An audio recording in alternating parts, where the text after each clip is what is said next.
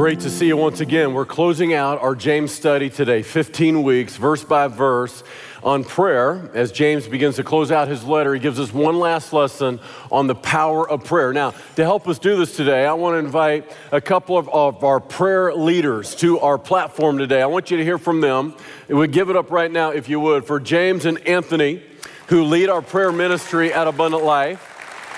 As we begin talking and teaching about prayer today, I'm so thankful for your leadership in this area as a couple of really gifted, passionate intercessors before the Lord. So want them to hear a little bit about what's going on with this part of our ministry, because prayer really is the source of the power of God. Apart from prayer, there is no power of God. And so, James, if you would, tell us, what is the heart behind the Abundant Life Prayer Ministry? The heart behind it, Pastor, is, for me, it comes from spending time as an intern last year and learning the ins and outs of Abundant Life and seeing the need on part of our leaders to pray for them, but also the intercessory ministry that God has called us to pray for one another. And that's really the heart behind why we do what we do on Wednesday nights. Mm-hmm. It's good. So tell us, for those of us out here that may feel a little bit inadequate with prayer, because a lot of us feel like, prayer, I know I'm supposed to, but I'm not very good at it. I don't feel like I do enough of it. What are some things that we could begin doing immediately that would maybe start to enhance our prayer life personally? I think that one of the things we can do is make prayer more personable. And by doing that, sometimes we go on prayer, it's kind of ongoing. We hit it and we miss it. But I think when we begin to discipline ourselves and begin to really allow prayer to be the final thing in our lives, it's an impact. It impacts things. It impacts lives and changes in our lives. So we just want to make, and time, we don't have all this time we think we have. So what we may want to do is begin to carve out some time in our daily schedule to make sure that we're giving God that time for prayer. And trust me, it'll make a difference in your lives. Amen. Awesome. The other thing was we often ask people to pray for us. And one of the ways that we can grow in our prayer life is to begin to ask other people just one simple question. That question is, how can I pray for you? To ask someone specifically about something in their lives that they'd be willing to share, that we can pray for them to bring us out of just asking for ourselves, but then asking other people and then praying on their behalf. Good. So a lot of people wonder, does prayer really change anything? You know what I'm saying? Like, is there really any point, or is God just going to do what he's going to do?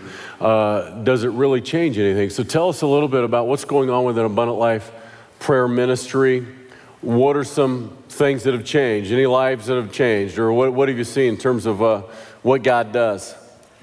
Pastor, there wouldn't be enough time to tell about all the things that we've seen happen in our time leading the ministry and how the lives have changed. But one story that I particularly, that comes to mind is Jennifer and Jeff Stone, who are members of our church for 10 years now. And one of the challenges that they had is in his job, he got a new supervisor. And she was not very pleased with him and just wasn't nice to him. And so it caused a lot of stress on his part. It caused a lot of anxiety and sleepless nights and not being at his best when he was at work. So Jennifer would come to Wednesday night prayer meeting and tell us what was going on and ask us to pray specifically for Jeff and what he was going through. And the Lord opened up an opportunity in the same company that he's been with for 16 and a half years to move over to another position in the company. Now that was the praise, that he didn't have to deal with that supervisor anymore. But then God added some, what we would call the cherry on top, because Jeff in the new area that he was in was able to start a Bible study on his job. Exciting. Yeah. So if you don't like your boss, we know what to do now. Well, Anthony, tell us what would it be like to get involved in abundant prayer? Where does it meet? When does it meet? How do we get involved more? Well, we meet every Wednesday over at the core, the lower level room C004 from 6:30 to 8. We have a lot of things that goes on too there. So please come on over. We love to have you to fellowship with us. We have testimonies. Leaders are coming and sharing about their ministries and leaving prayer requests. And I tell you, you won't be disappointed. You really won't. But again, at the core, every Wednesday at 6:30 to 8 p.m., lower level room C004. Fantastic, guys. Give it up for them, would you? I'm so thankful for Anthony and James, your leadership in our church. Thanks so much for leading this movement. That's what we need. We need a prayer movement. Next Sunday night at 6:30 right here, we're coming together with 2 other churches in town to pray and praise the living God. And so when the body of Christ begins to move in praise and the body of Christ begins to move in prayer, I'll promise it moves the heart of God. And so next Sunday night at 6:30 right here, we're going to be partnering with 2 other churches of like faith, the body of Christ moving in unity. I'm promising you, God moves deeply. And so that's next Sunday night. Wednesday nights, every single week, is a chance to move together in unity in prayer. And guys, I'm telling you this, little prayer means little power. Much prayer means much power. If you want the power of God in your life, this is what it looks like. And for all of our strategic planning, we remind our staff of this sometimes. We plan and we prepare and we program, but apart from God's presence and power, all the planning and all the programming is for nothing if we exist to see lives changed by Jesus, right? And so there's a promise in Jeremiah 33 and verse 3 that I've thought about many times through the years. God says, call to me and I will answer you and show you great and mighty things which you do not know. How many of you want to see God do great things in your life? Yes? I mean, I do. Some of us aren't sure. I know. So I'm just not sure if you're sure. How many of us want to see God do mighty things in our life? Yes? I mean, I really do. I don't want to live a normal life. I don't want to live an average life. The last portion of this series through James, we called better than average, better than 2.5. You know why? Because you can live above average. You don't have to live a normal life. The normal mediocrity and complacency of modern Christianity. You can live a life that is mighty. I don't want to live a natural life. I want to live in the supernatural, yes? We serve a supernatural God that still does supernatural things. And so I don't want to live an ordinary life. I want to live an extraordinary life. What he says is a life that is great and mighty because we serve a great and mighty God. Now, this is what I'm trying to tell you today. If you don't move in prayer, you can't move in God's presence, which means you won't live in God's power. And for many of us, this is the missing ingredient in our life spiritually. And so James begins to sign off this letter with one last lesson, one last thing. He tells us 4 times we need to pray. We learn to pray persistently and consistently. The Apostle Paul said without ceasing, but specifically in 4 seasons of our life. First of all, he says we should pray in times of suffering. We should pray in times of suffering. He picks it up right here where we left off a week ago in James 5:13. He says, if any among you are suffering, let him pray. Let me ask you, as we talked about trials and tribulations a week ago, when you go through a time of suffering or pain, what is your first response? Do you panic or do you pray? Because most of us panic and then panic some more and then panic some more. And after we panic, we finally pray. Here's what James is trying to say. Don't panic, just pray. Because when you pray, you find you don't have to panic. And this is why he's reminding us of the first response. Don't ever say this in my presence. I've heard this so many times growing up in church. And, I'd go to the prayer meeting on a Wednesday night and growing up in church, and you hear somebody say, after somebody shared this great, horrible time of suffering or tribulation, I have a prayer request, and, well, I guess all we can do is pray. We've tried everything else. I guess all that's left is prayer. It's like here we are, these Christian victims, and we're all just victims, and all we can do is pray. No, that's not all we can do, but that is the main thing we should do. See, it's not the last resort, it should be the first resort. It's not the only thing to do, but it is always the main thing to do because you reach points in your life that there's nothing left for you to do, and it's only now what God can do. And as you begin to lean into prayer, all of a sudden you begin to see heaven move things that you can't move, and hell begins to back up too.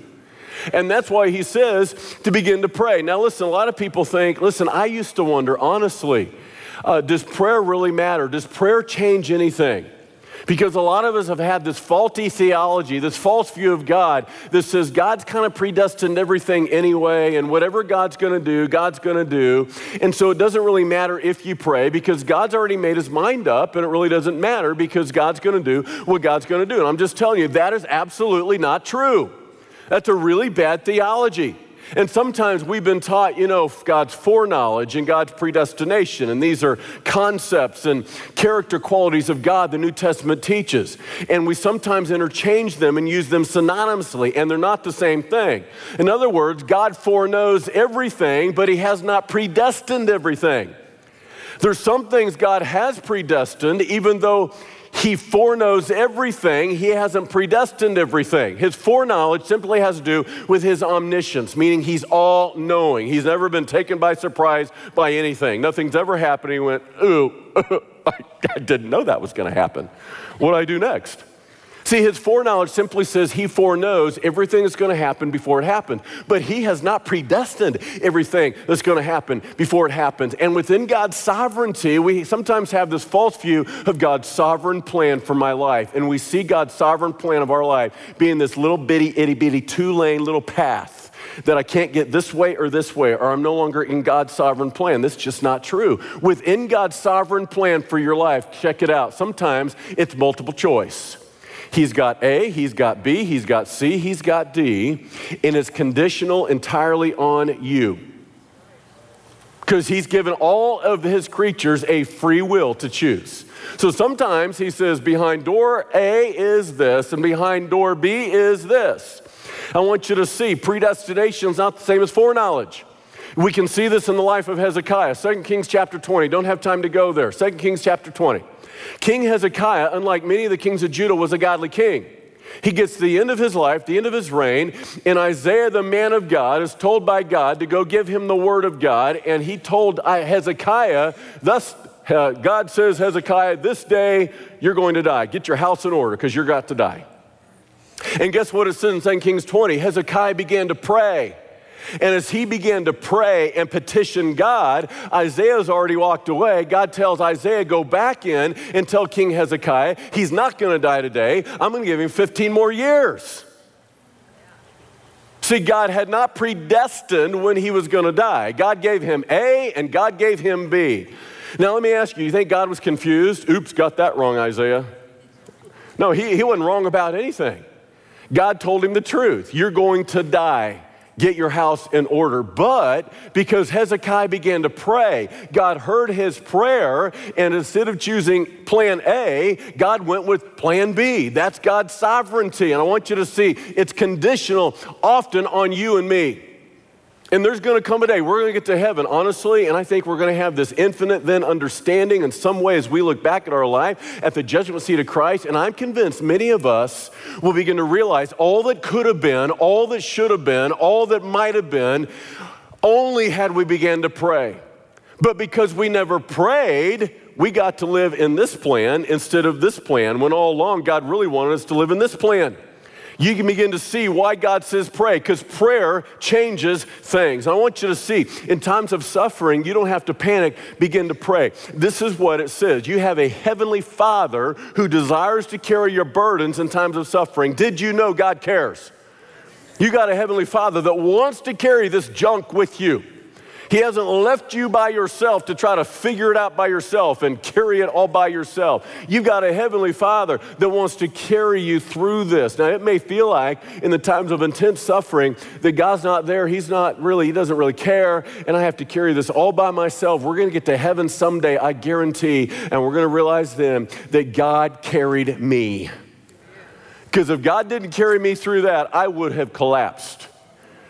And this is what we learn. The Apostle Peter said, casting all your care upon him, for he cares for you. And life is full of suffering, and life is full of trials because we live in a broken creation that is cursed because of sin. That means Romans 8 tells us that all of creation groans and travails under the curse of sin. Why is there suffering? Because there is sin. Where there is no sin, there is no suffering. But we currently live in a world of sin, which means there's lots and lots of suffering. What does God want us to do? Casting all our cares upon him, for he cares for you. And what is God trying to do in those moments as we begin to pray? We begin to realize we've got a lot more in our relationship than simply this faraway God that doesn't really care, that's just barely there. He wants to be a father to you. He wants to in some way be your daddy spiritually. Look at what he says in Romans chapter 8. For you did not receive the spirit of bondage again to fear, but you received the spirit of adoption by whom we cry, Abba, Father. Here's what God is teaching us. As a child of God, you've been born into God's family. Jesus said twice you must be born again. And when you put your faith in him, you're born again then spiritually as God's child. But not only are you born into his family, you're adopted into his family. Do you realize that apart from Jesus, in your sin, there's enmity and hostility? You are God's enemy because he's holy. But did you know that when you put your faith in the Son of God, you're born again as a child of God, then you're adopted into his family, which means you have a new father. And a lot of people see God as just this distant God that you can't really draw near to. That's not at all what he's teaching here. Listen, he says, call me Abba, Father. Abba is an Aramaic term. And it was a term of endearment. It implied a personal relationship. Yes, Jesus said, my Father who art in heaven in the Lord's Prayer, but he wants to be more than your father. In my family, I have 3 children. I am their father. But let's be honest, father seems a little stuffy. You know, father just sounds a little too serious. Father is just a little too formal. So in our family, my children have never called me father unless they're just playing around. Father. You know, every once in a while we binge a little bit on Star Wars and, you know, I am your father. That kind of thing, right? But typically that's not how we address. That's not how we talk to each other. So, you know, they have personal names for their dad as my children. And they get to say it. You know why? Because they're my kids. So, you know, once in a while I'm Daddy-O, right? Or, you know, Jake will text me from Arkansas and sometimes, you know, it's Big Daddy or Big Papa. That's what you do when you're close to your father. You get to do that. It's usually sometimes when he wants money. Hey, Big Papa. It's like, no, I'm not your sugar daddy. I'm your daddy, but not your sugar daddy, okay? My dad is almost 79 years of age. Guess what? To this day, he's a grandfather. He's a great-grandfather. I still call him daddy. At my age, he's still my daddy. He'll always be my daddy. It implies a relationship, doesn't it? You see, that's what God's trying to teach us. He wants that kind of relationship with us. He's a God that always cares. He's a God that's always there. Years ago, you have these moments when your children are growing up. They're just kind of these snapshot moments. You never forget them. And it was a kind of a mild winter day. Kids had cabin fever. We got out of the house and we decided we're just going to go for a walk. We're going for a walk in the woods this day. Kind of a mild winter day, good to get out of the house, get the kids out of the house. Well, Josh, at the time, he's now 20, he was maybe 6, maybe 7 years at the most. He's following behind me in the woods, and of course, you know, I'm moving a lot faster than he is, and I get ahead of him, realize he's kind of a long ways behind me. I stop to let him catch up, and then I realize he's lost. He can't see me. So I decide just to watch him, see what happens. And it didn't take him about 3 or 4 more steps to realize he's lost. He can't see Dad anymore. And you see the little panicky, you know, face starts to set in. And all of a sudden he says, Daddy! Daddy! Yep, that's it. You hear it? Now, what father could resist when they hear that voice? Daddy? I couldn't resist. I mean, game was over from that moment before. I was like, I'm here, son. Here I am. Here's the point. There are times in suffering where you feel lost. You feel like you can't see God. It doesn't make sense. Guess what? When you can't see God, God can always see you. And when you can't see God and you can't see him, he's still watching you. He's still watching over you. I will promise you, Josh was not in danger. He was never in danger. Because his dad was there. His dad was watching over him every step he was making. And I'm trying to tell you, there are times you can't see God in the middle of the mess. But God can still see you. And he's trying to teach you in those moments to walk by faith. 5 times the Bible says, the just shall live by faith. Now, we want to walk by sight. And that's when life always makes sense. We can walk by sight, but there are times it doesn't make sense. And in those times we can't walk by sight. He's trying to teach us how to walk by faith. And I'm telling you, in my own life, when I start to have lots of anxiety, guys, and I'm no different than anybody else here, I got my own set of fears, my own sense and seasons of anxiety. Right? I no longer have that profound sense of, God's all over my life and he's all over this. And how's this going to turn out and what's going to be the outcome? I'm just telling you, in my life personally, when I start to live with that sense of anxiety and that pit in your stomach, in most of the cases, I'm telling you, most of the times, because I have not spent quality time in the presence of the Father. When I've spent quality time, genuine time in the presence of God in prayer, it doesn't matter what's happening. I live confidently. I don't live in anxiety most of the time when it feels like, I am in a place of uncertainty. And you start having that sense of insecurity and anxiety. It's because honestly, you haven't spent time in prayer. You haven't spent time with God. Because prayer is how you spend time with God. Prayer and praise is how you spend time with the Father. And this is why the Apostle Paul wrote these words to the Philippians. He says, be anxious for nothing. Do you hear it? Be anxious for nothing. He's saying, chill out. God's got this. Chill out. Be anxious for nothing, but in everything by prayer and supplication. Supplication is making a request with urgency and fervency. With prayer and supplication with thanksgiving. That's a key component. Hey, it is easy to forget how much you have to be thankful for in times of pain and suffering, isn't it? And sometimes the way you come out of that anxiety, quite frankly, the way you come out of that depression or that darkness or whatever it is in your life is just to begin to list the things you got to be thankful about, because everything good in your life is because of God your Father. You didn't get that job all by yourself. You didn't make that money all because you're that smart. God gave you the ability to get that promotion. He gave you the ability to go on that vacation. He's saying in prayer and supplication with thanksgiving, let your requests be made known to God, and the peace of God, which surpasses all understanding, will guard your hearts and minds through Christ Jesus. Do you realize that as a child of God, you now have peace with God? Before you came to Jesus, you didn't have peace with God. The Bible teaches you were the enemy of God because God is holy and you're not.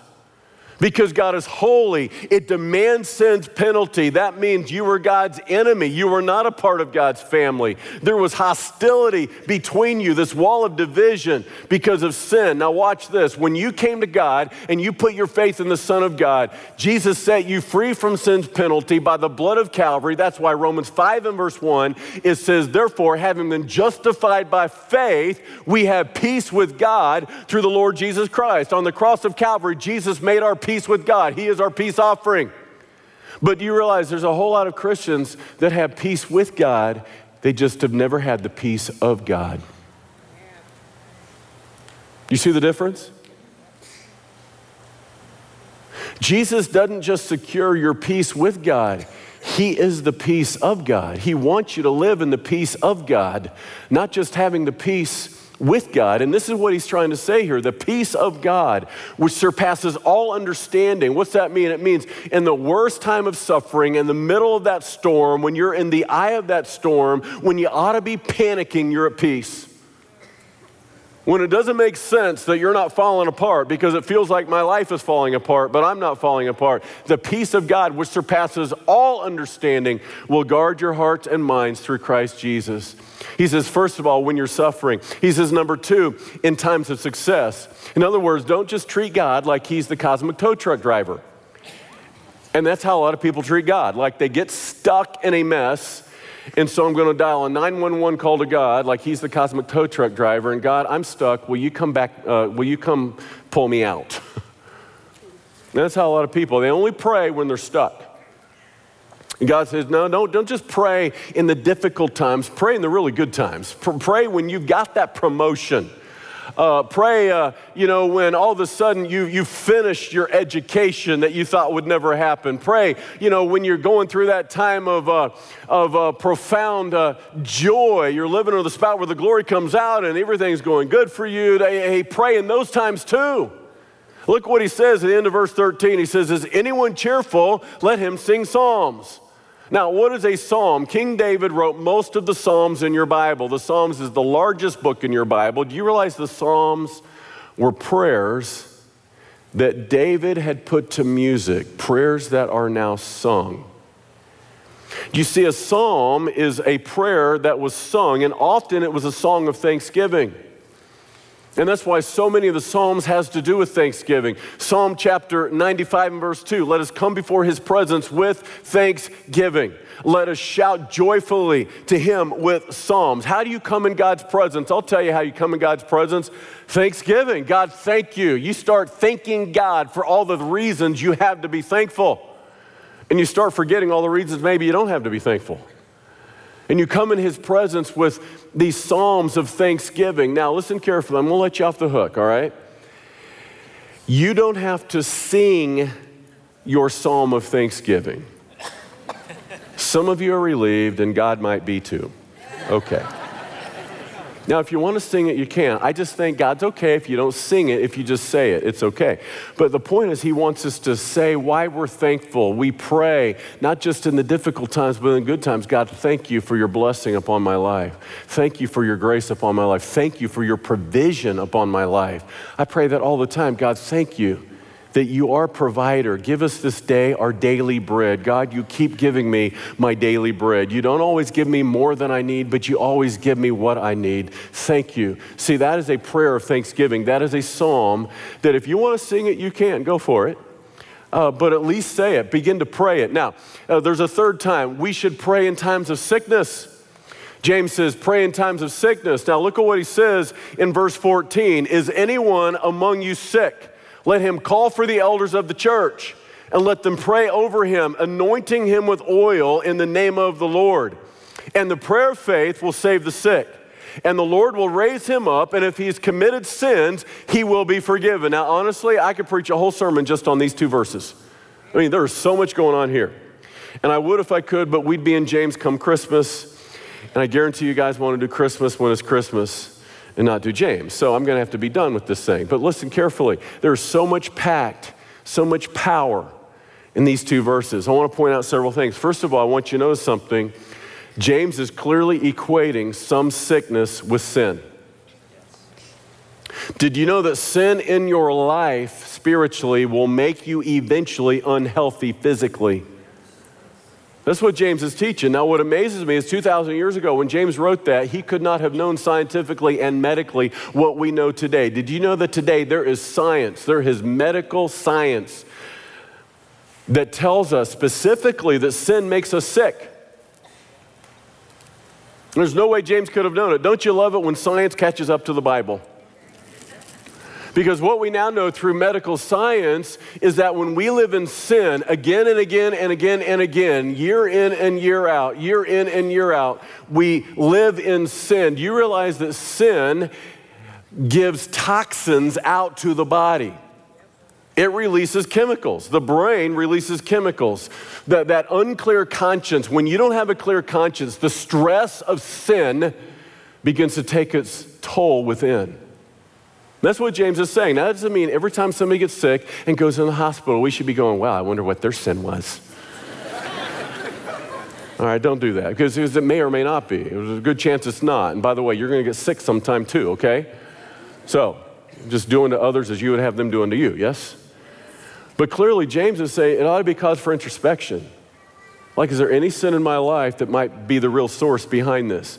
And then what does he say? When you have a time of sickness, let him call for the elders of the church, let them pray over him, anointing him with oil in the name of the Lord. Now, the oil is nothing magical or mystical about it, all right? A lot of people think this is kind of weird, this kind of hokey, like anointing me with oil. What is that? It's not a magic potion. Oil in the Bible is simply a picture of the Holy Spirit. It's a symbol of the Holy Spirit. So we cannot fathom what happens in the spiritual realm as we simply obey God in the physical realm. But in some way, as we anoint someone who's sick with oil, we're saying, God, we believe, and by faith, we're obeying what you said, and this This oil represents the work of the Holy Spirit in their life, and we believe the Holy Spirit can bring healing in their life. Now, we do this and we practice this as a church, and on occasion, somebody will say, hey, can I come and let the pastors pray over me and anoint me with oil? And the answer is yes, but I want you to see something. James isn't saying exclusively it has to be elders.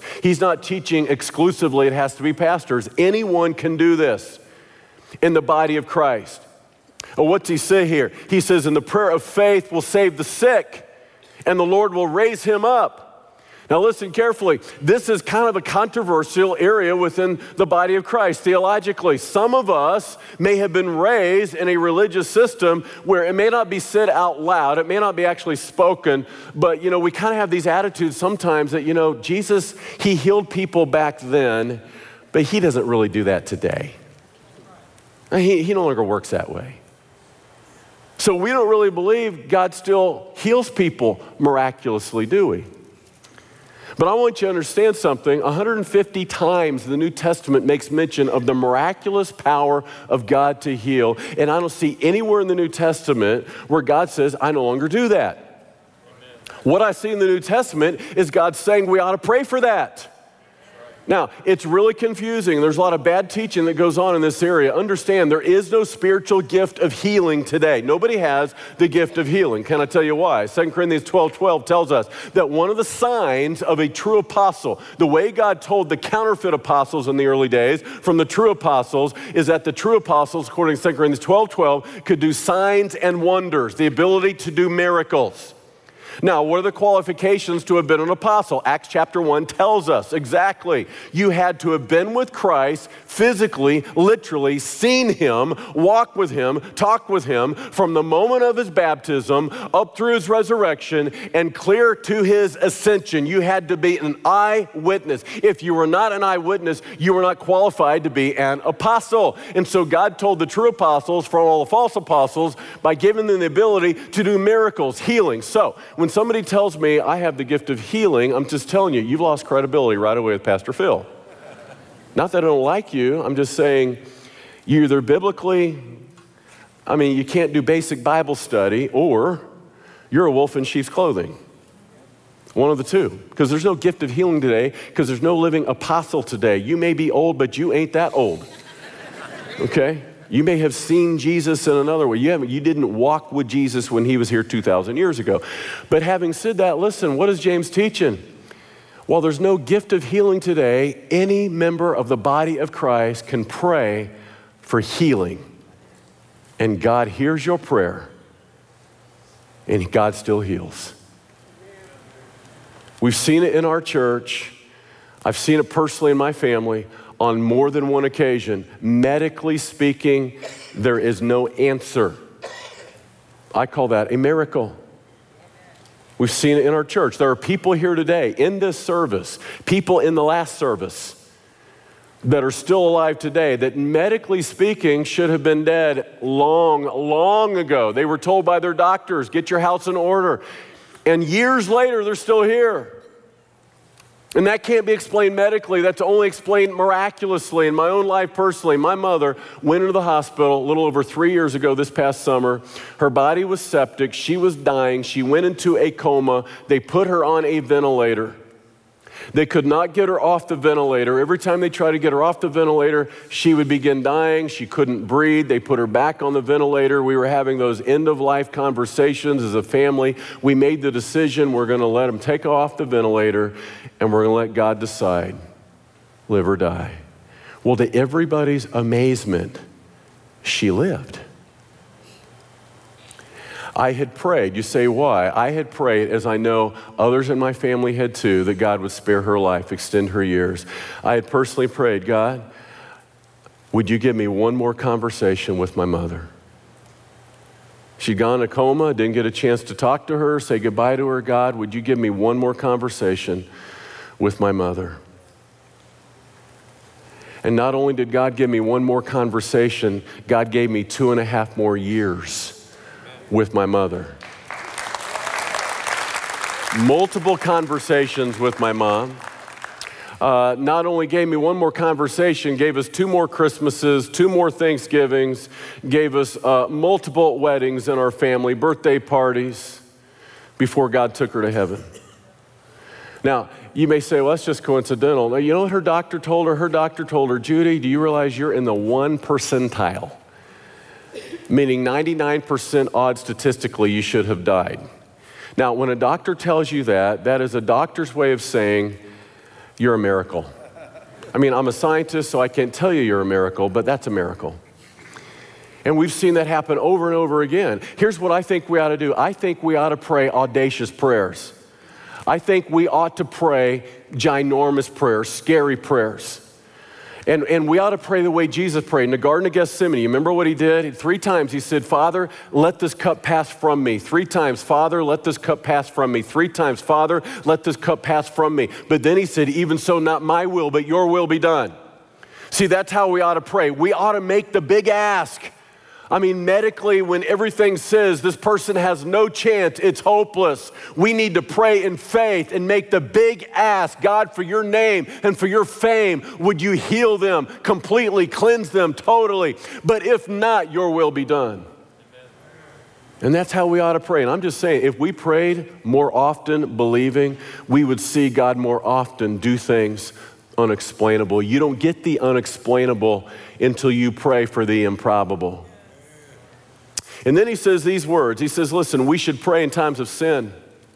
We should pray in times of suffering. We should pray in times of success. We should pray in times of sickness. And most importantly, we should pray in times of sin. Now listen, the most important prayer you will ever make is when you're in sin. 1 John 1:9 is your prayer. If we confess our sin, he is faithful and just to forgive us our sin and cleanse us from all unrighteousness. The most important prayer you will ever make is when you realize you're in sin, and sin brings separation between God and men. But when you confess your sin, he is faithful and just to forgive you your sin and cleanse you from all unrighteousness. But this is not the type of confession that James is talking about in this lesson. No, that's important, that's essential. But there's another type of confession that James is talking about here. Watch this, understand something. Confession before God brings forgiveness of our sin, while confession before others brings freedom from our sin. And do you realize that there's a lot of us that have been forgiven of our sin, but we've never been set free from our sin? And James is about to tell us how to be set free even once we've been forgiven. All right, look what he says in the very next verse, James 5:16. Confess your trespasses to one another and pray for one another that you may be healed. The effective fervent prayer of a righteous man avails much. James is clearly talking about the need for biblical community. One of our core values as a church is community, that no one lives in anonymity. If you come and go from church in relative anonymity, you cannot grow spiritually. I promise you will plateau if you try to fly solo. October's our Group Connect month. We just connected over 200 of you into a small group. We want you to find a family, what the Bible calls true community. And what James is talking about here is that you can be forgiven of your sin when you confess it to him, but you can't be healed from your sin until you get honest with other men. I can tell you in my own life, if you happen to read the book that I authored this year, and we went through the study several months ago, Defeating the Enemy, in my own life, listen, I have lived this. I know what I'm talking about. I knew I had been forgiven, but I still needed to be healed. I didn't know that. For years and years and years. You remember what Isaiah said, by his stripes we are healed. That's something altogether different than being forgiven. I needed to be healed. I wasn't healed. And here's the reality James is teaching. It's in the community of other believers that you find healing from your sin, even once you've been forgiven of your sin. Now, what does he say here? He says, the effective fervent prayer of a righteous man avails much. That means don't just tell it to anybody. The effective fervent prayer of a righteous man or a righteous woman. But in community where you're fostering relational security and safety, where you've got an inner circle of 2 or 3 people, listen, we cannot win if we try to go solo. What does this mean? It means when I get honest with a group of men in my life, or you get honest with a group of women in your life, and you're honest enough to say, guys, I need your prayer. Because I am struggling really bad with this particular sin. I am struggling with this temptation. All of a sudden, transparency redeems you from that captivity. See, Satan leverages sin against you even once that sin has been forgiven. He's the accuser of the brethren, it says in Revelation 12, that accuses us before God day and night. And that accusation, even once we're forgiven, has become our prison. How many of you ever thought, well, if they really knew everything about me, they wouldn't like me? Well, if they really knew everything I've done, they wouldn't accept me. It's a lie.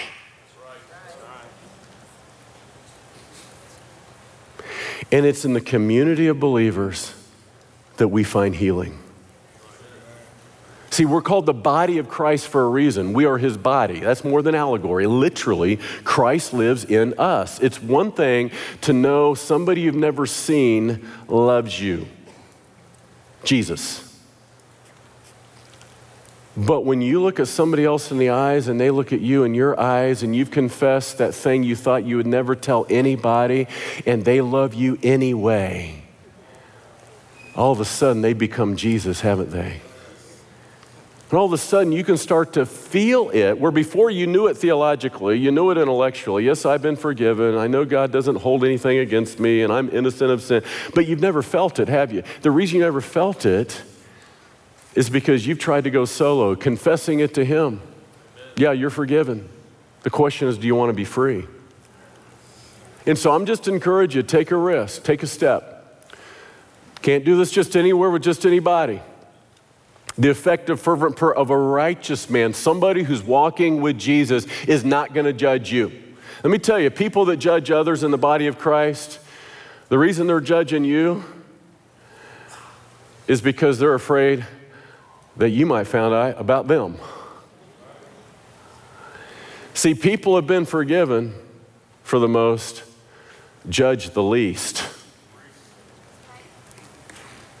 And when you've got people in your life that you know they're not going to judge you, they're not going to condemn you, they're going to pray for you, they're going to pray with you, all of a sudden you got people praying with you. And here's the point, guys. There is value in the volume of prayer. Let me say that again. There is value in the volume of prayer. In other words, the power of our prayers are multiplied when we pray together in unity with others. It's synergy, that multiplied energy within biblical community. When we are praying in unison, in unity, what we're going to do next Sunday night at 6:30 right here, as we come together with other churches in our city to do together what none of us could do apart. And the body of Christ moves together. We move in unity. And we praise God together for his glory. We're going to pray for revival in our city. I'm telling you, what God wants to do corporately, he wants to do for you individually, for your little community of 4 or 5 families. And some people wonder, can I really pray powerful prayers? I've had people ask, well, Pastor Phil, will you pray for me because I know your prayers hit heaven before mine do? Or Pastor Phil, will you pray for me because I know you're a little closer to Jesus than I am? And the answer is, I will pray for you. I love to pray for you. I do pray for you. God puts your beautiful little face in my mind's eye every week in some way, and I pray for you. I see your face. And for whatever reason, I'm picturing you, and all of a sudden I'm praying for you because I was saying it's God's way of saying you need to pray for them. I pray for lots of you, and I'll pray for you, but listen carefully. My prayers are no more powerful than yours can be too.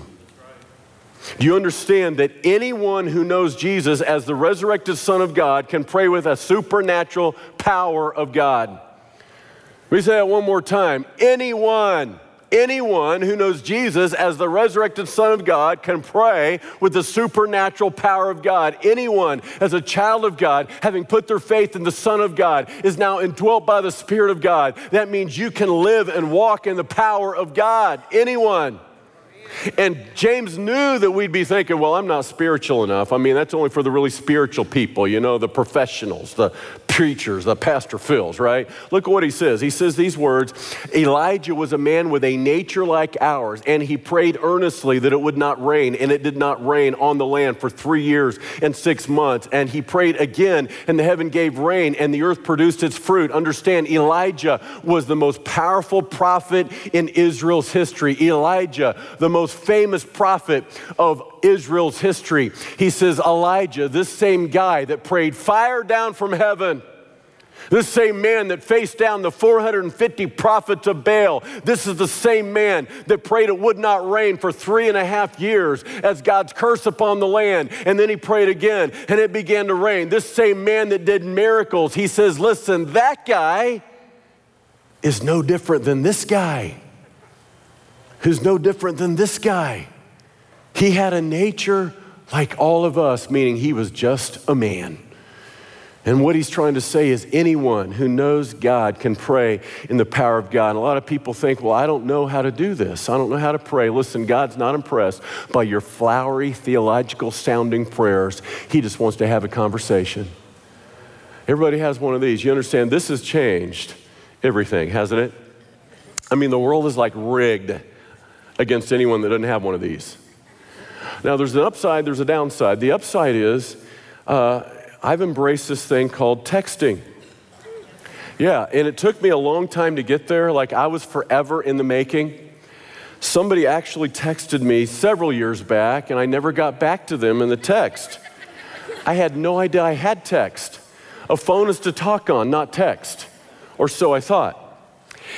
And so I looked at my phone, I found the little icon for texting. Guess what? I had like 250 texts I'd never returned. But I don't do that anymore. You know why? Because I like texting, and the reason I like texting is it's just having now, you get a chance to have this ongoing conversation, don't you? And you don't have to take time for an all phone call, you just have this ongoing dialogue, yes? And so, for example, my wife will text me through the day.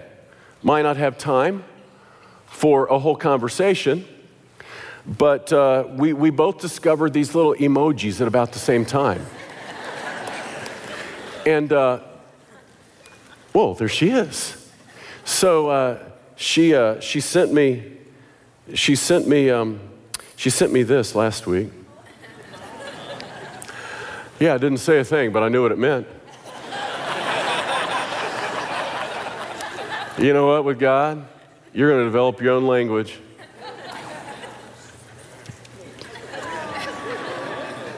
Ah, that's really her. I don't know where she is right now, but. And so this is my go-to. There's my go-to, okay? Yeah.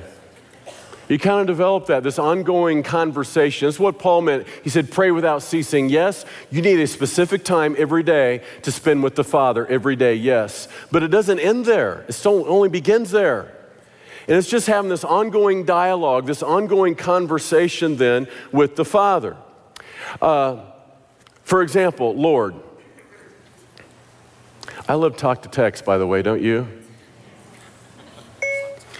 Dear God, would you please help the Jayhawks win? Question mark. Because it will take a move of God of biblical proportions for them to win. What will God say?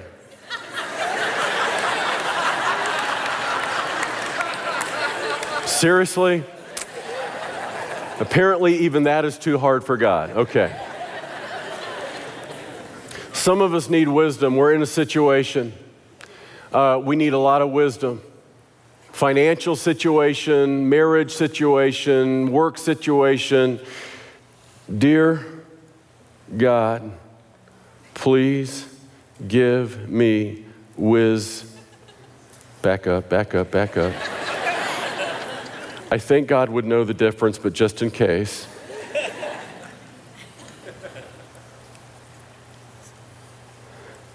How many of you know that autocorrect is straight out of the pit of hell?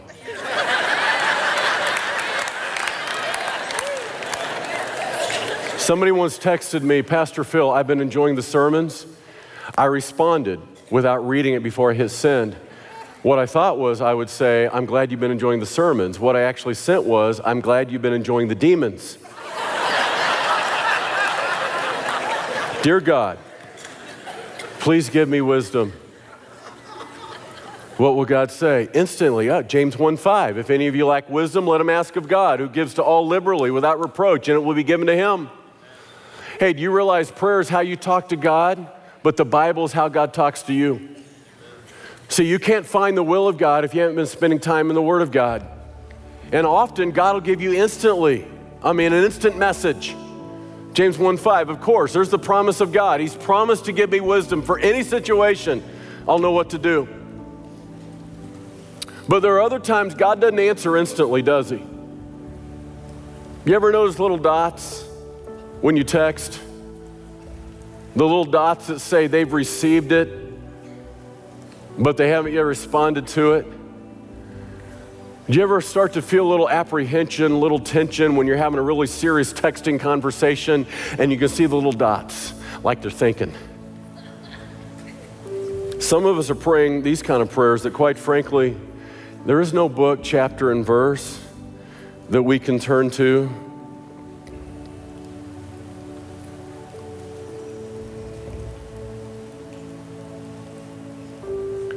Dear God, please give me a baby. I'd love a family. Dear God, please give me a spouse. Abundant Life is having that singles conference, and honestly, I don't want to go to it.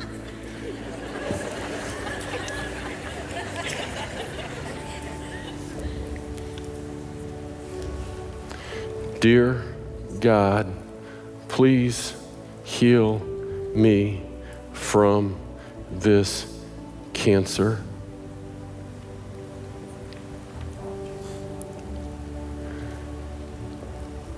We send these to our Lord and our Savior. Instead of getting that instant response, all we see is the dots. Dot, dot, dot, dot. Dot, dot, dot, dot. And we wonder where God is. I know we received it, but he hasn't responded to it. Sometimes, honestly, we can live for weeks, months, even years with the little dots. And that's all we get. You know what God's trying to do in those moments? Listen carefully. 2 Corinthians chapter 12, my grace is sufficient for you.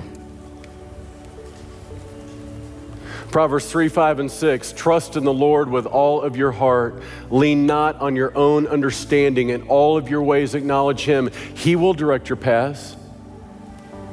See, he's not always going to respond immediately. He's not always going to respond exactly when or how we wish he would. But in all things, he's always responding, even in the waiting. And then you know what? James gets done with this dissertation on prayer, and he's got one last thing to say. With that pastoral heart and that pastoral care, he says, brethren, if anyone among you wanders from the truth and someone turns him back, let him know that he who turns a sinner from the error of his way saves a soul from death and covers a multitude of sins. Friends, I was that one who had wandered away. I mentioned my mom. Guess what? I'm convinced my mom prayed me back to Jesus. For some of you today, you're that one. You've wandered away. And the most important prayer you will ever pray is that prayer of repentance of sin that restores you to God again. I'm going to pray, and then I'm going to get down off this platform. I'm going to come here with our prayer team, and as others are going that way, I want you to come this way. If you need ministry, if you need prayer, most of all, if you know you need Jesus, come see me immediately. Jesus, I pray for every person here that your grace and face would shine upon each one, that God, you would hear those prayers, and that Lord God in heaven, you would remind them how much you care, that your grace is all sufficient for them in whatever they face in whatever season. And I pray especially for that one right now that's wandered away, that today would be the day they come back to the Father. In Jesus' name, amen. Thank you, Pastor Phil. There is power in prayer, isn't there? Speaking of prayer, we have our prayer team down here. And if you want us to pray with you, pray for you, you come down. While others are leaving and going home, you come down. We want to pray for you. Also, don't forget the story room wall. We want to meet you and hear your story. Y'all have a great day. Thank you for being here.